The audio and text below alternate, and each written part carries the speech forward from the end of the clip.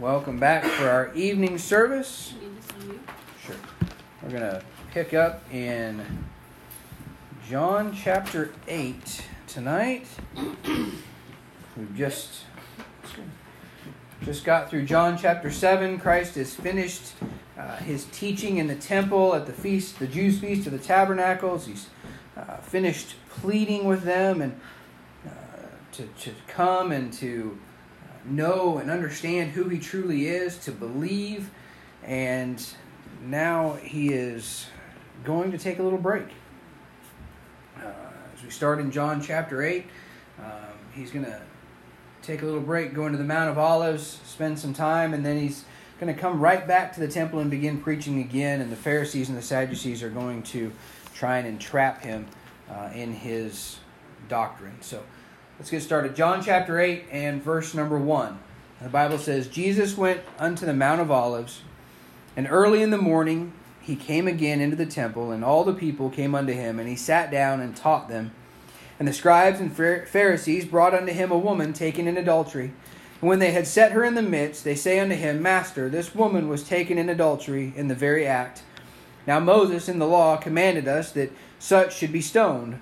But what sayest thou? This they said, tempting him, that they might have to accuse him. But Jesus stooped down and with his finger wrote on the ground as though he heard them not. So when they continued asking him, he lifted up himself and said unto them, He that is without sin among you, let him first cast a stone at her. And again he stooped down and wrote on the ground. And they which heard it, being convicted by their own conscience, went out one by one, beginning at the eldest, even to the last. And Jesus was left alone, and the woman standing in the midst. When Jesus had lifted up himself, and saw none but the woman, he said unto her, Woman, where are those thine accusers? Hath no man condemned thee? She said, No man, Lord. And Jesus said unto her, Neither do I condemn thee. Go and sin no more. Let's pray. Father God, we love you. Again, we thank you for this glorious day. Lord, we thank you for the opportunity to gather and hear your truth. We thank you for the wonderful day down at the park, the beautiful weather, the conversations we were able to have, and the people that came and did the crafts. Lord, I just thank you for such an encouragement, such a beautiful day. Lord, I pray that you would watch over us tonight, that you would watch over Ashley and the kids and the Houstons as they travel back from Nebraska, that you would watch over Miss Pam as she's at work, and Brother Grant as he's at home taking care of some things at home. I just pray, Lord, that you would guide and direct, that you would watch over and you would protect us. Keep us safe, but most of all, Lord, help us to hear and understand your truth. Not just to hear it, Lord, but to be doers of your will, so that we can truly know and be your disciple. So God, please guide and direct tonight. We love you and we thank you. It's in Jesus' name we pray. Amen. Jesus has just spent almost a week, teaching in the temple. He's exhausted of pleading and arguing with these men to truly believe who he is, to know and understand him so they can know and understand he who sent him. He's given us a bit of prophecy, and that he told us that he was going to go away, and where he went, none could find him. And now he's tired. He's worn out. He needs a rest. In another prophetic act, he retreats to the Mount of Olives for a little break. Christ often goes by himself to pray after a long session of teaching, and this is, while it's not what the Bible tells us he does here, it's no doubt that that's what he does. He's going to spend some time alone with his Father, learning, knowing, understanding, and communicating with him. But he heads from Jerusalem to the Mount of Olives, the very place that he has said that as he is going to leave this earth, he's prophesied that he's going to go unto him that sent him, and we're not going to be able to follow him there. And this is where the Mount of Olives, the Garden of Gethsemane, this is where he was taken. This is where he was arrested. This will soon play a very big part in his life.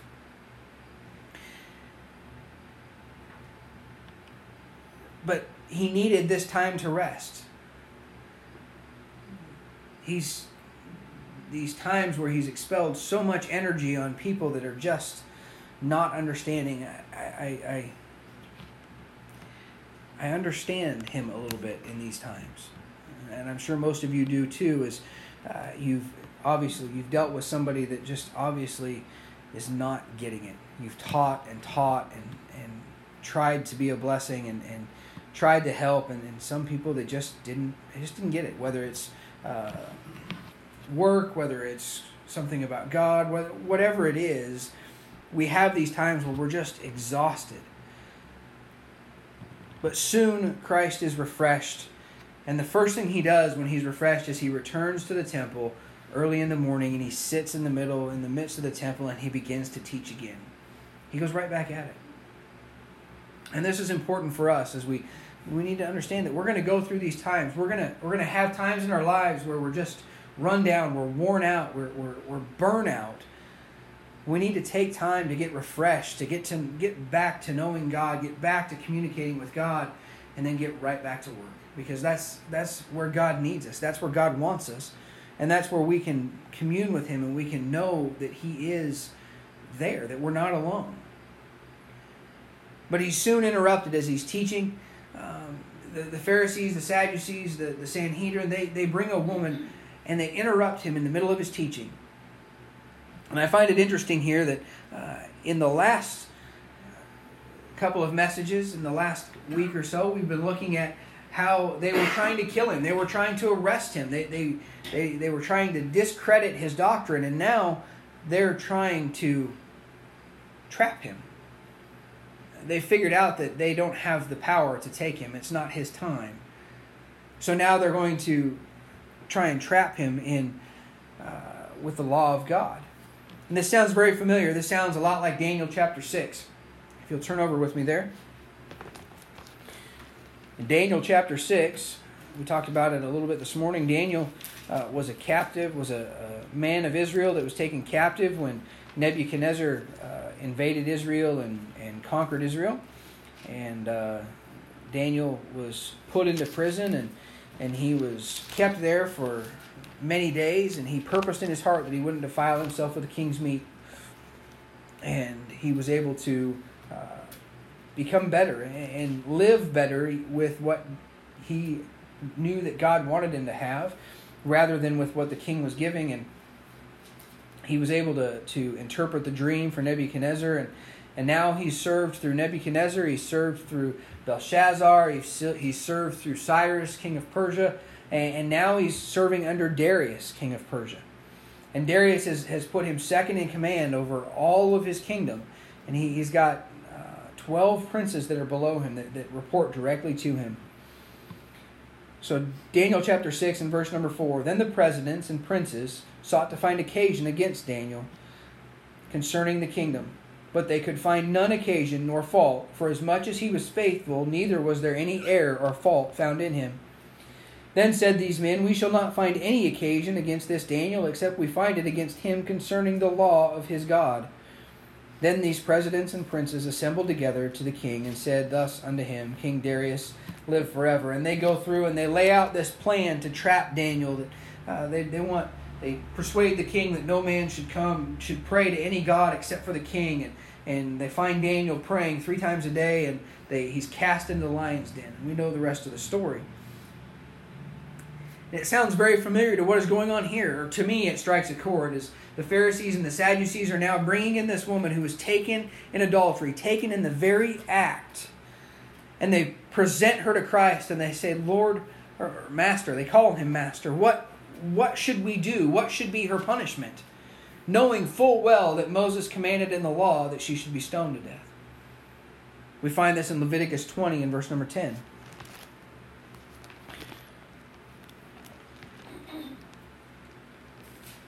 Leviticus 20, verse number 10, the Bible says, And the man that committeth adultery with another man's wife, even he that committeth adultery with his neighbor's wife, the adulterer and the adulteress shall surely be put to death.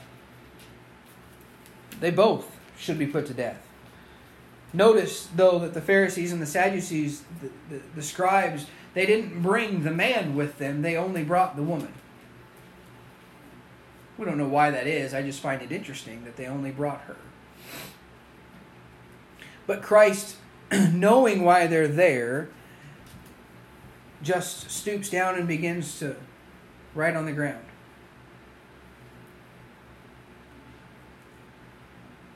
there should have been no question. If these men were morally just and righteous men that were truly following God, they've caught her, there's more than one witness, judgment has been passed, she should have been stoned. And the man that was with her. Yet, here they're bringing this question to the Son of God.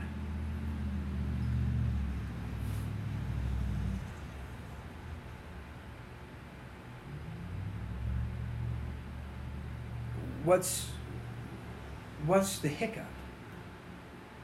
Why? But Christ doesn't answer their question. Instead, he stoops down on the ground and he draws in the dirt with his finger. Why would the Son of God be silent on this occasion? He knows the law just as well as anybody else. He knows that they've sinned against God. She's absolutely broken God's law. There's a clear punishment prescribed for breaking that law, and Christ is silent. But we need to understand that Christ's moments of silence are just as important as his moments of revelation. He's silent here because they already know the answer. They've already given him the answer. They said, Moses in the law says she should be stoned to death. In my head, I see this as Christ is giving them the dad look. In ignoring their question, one, he's choosing not to be trapped. But two, he's giving them that dad look, saying, you already know the answer to this. I've already answered it. If this is truly what happened, do the punishment. But then they continue to push, and they continue to push. He didn't need to answer their question because judgment had already been passed. The crowd cannot stand this silence, and they ask him again, what should be done? They're not going to like his answer. He stands up and he says, you that are without sin, cast the first stone. Christ gave them their answer. It's not the one they want, but it's an answer nonetheless. And it's a just and righteous answer. If you're without sin, then cast the first stone. If you are not in the same boat with this woman, then cast the first stone. Now, I've heard this that and it's presented, it's not been outright said this way, but it's been presented in a way that Christ doesn't agree with their interpretation. That's not the case at all. Christ has just said she's guilty. He said stone her to death. But make sure that you're righteous in your judgment first. Make sure that you're righteous in yourself first, that you're right with God first. His answer causes all that are gathered to pause and take stock of their lives. Each one of them, from the oldest to the youngest, began to look at their lives and see, not just one time, but many, many, many times where they had sinned against God. From the sin of idolatry to the sin of rebellion, which is as the sin of witchcraft, to the Lord knows what else. It may be one of them that was caught in adultery with this woman. It wasn't uncommon. But they had all sinned against God. And the penalty for all of them was death. How are we any different?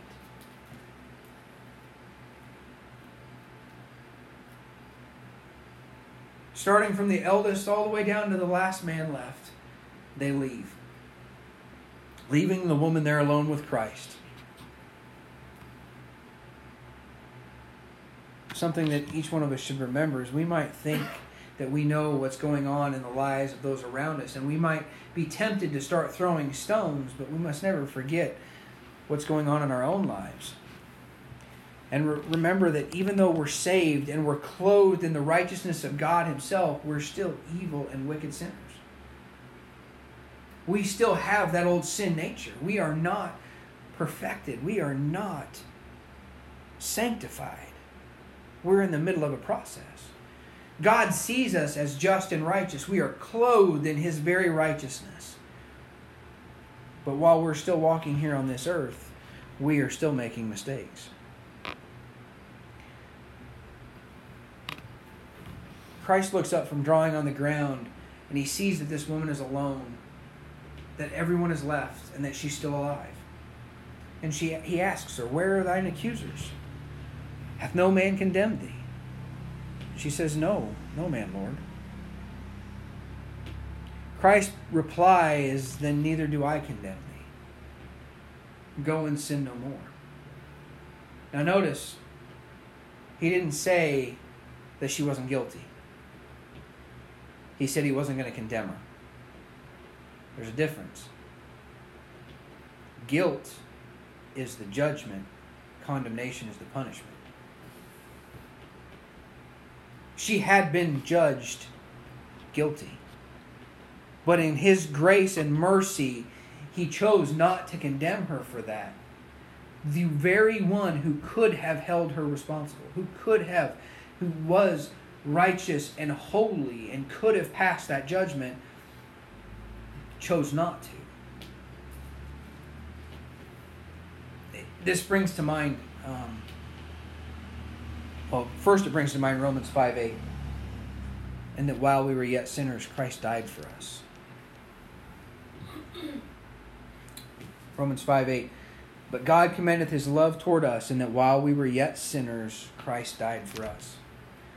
But it also brings to mind a friend of ours from Missouri. His name's Raymond Newman. And Raymond is a very interesting man with a very interesting story. Raymond is probably 60, has some children that are my age, and then has a daughter that's younger than Josiah. The youngest daughter. And a couple of years ago, it's been probably 6-7 years ago now, it was before we ever got to Missouri, Raymond got in some trouble. And he was found with some drugs and was charged with 28 felony counts. Or charged with felony counts that were, the punishment that he was looking at receiving was 28 years in prison. And the judge took into account, after several things had happened, he took into account some things, and he put Raymond on probation. He had to go to drug court. He had to go through probation.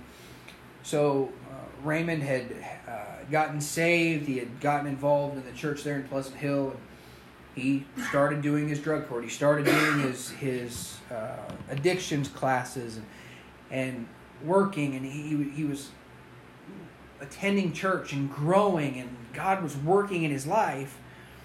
All the way up to about 2 years ago, Raymond had to go back for his last court date.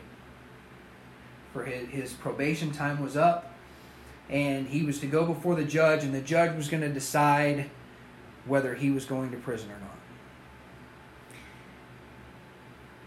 And God had worked it out in such a way that the very sheriff's deputies, police officers that had dealt with him, that had arrested him, the prosecutors that had prosecuted the case in the first place, all stood up and testified for Raymond. They testified of his changed character, of what God was doing in his life. And when it was all said and done, the judge came to a verdict. There was no doubt that Raymond was guilty. There was no doubt. He had already been judged. His sentence had been deferred for a little bit so he could be on probation. He had already been judged. But the judge decided in that moment, after seeing what God had done and the testimony that Raymond had, that he was going to dismiss all, or drop all charges with prejudice. Meaning that they were going to be completely wiped from his record. It was going to be just as if he had never done any of it. No longer was he looking at 28 years in federal prison. Now he was able to go and freely raise his young daughter and his niece as well, who had been taken away from parents because of drug issues and other things. But and now Raymond actually is a janitor for the courthouse. Because of some previous stuff, he'd already had felony convictions, he'd already served time, and because of that, he can't work in the jail, but he now works side by side with the prosecutors and the police officers and all those that are coming in and out of the courthouse, the judges. He works side by side with them, cleaning their chambers and taking care of the courthouse. This is where Christ is at with this woman. In his judgment, he has chosen not to pass, or in his benevolence, he's chosen not to pass judgment for her sin. He has chosen to give her grace. But his last words to her are, "Go and sin no more."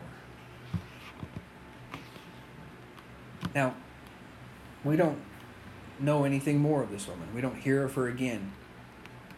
We don't know if she became one of his disciples. We don't know what happened after that.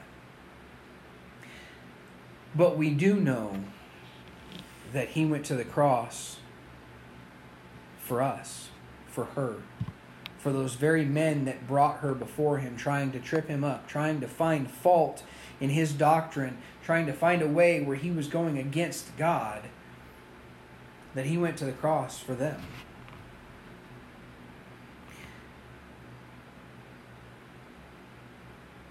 So many times I feel like we are not any different than those Pharisees and those Sadducees and the Sanhedrin, the chief priests, in that we see someone who's struggling, someone who's having a hard time. I think about Scotty. I think about the man that I was talking to today that was in the full leathers, looks like a rough and tumble biker. And how often we see those people and we judge, and maybe we're like the priest and the Levite as the man is laying in the street, beaten and left for dead, and they cross to the other side. We see something and we choose to avoid that, or we don't want to be involved, when we should be going and being that good Samaritan and giving grace and doing everything we can to help. Now, don't get me wrong, we still need to protect ourselves. We still need to protect our families. We need to not put ourselves in a position that we're going to end up where they are. I'm not going to, if I was in this situation here with this woman that was taken in adultery, I'm not going to go and jump into bed with her to save her. But just because she was in that position doesn't mean that she needs to be thrown away. That's the thing that the Jews couldn't understand. They're so stuck on the law. And unfortunately, the law of their making. Not just the law of God, but the 600 other laws that they added on top of all of that. That if you are not doing exactly these things, you're not right. Ignoring the fact that they're breaking those same laws.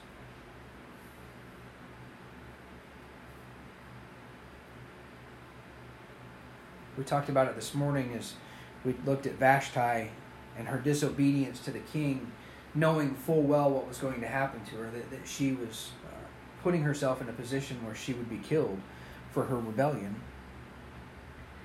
but choosing to make that decision anyway. We need to make a choice. We need to make a choice to serve God or to serve ourselves. And sometimes, unfortunately, serving God means we have to be like Christ was with the publicans and the sinners, reaching down and helping pull them up out of the miry clay.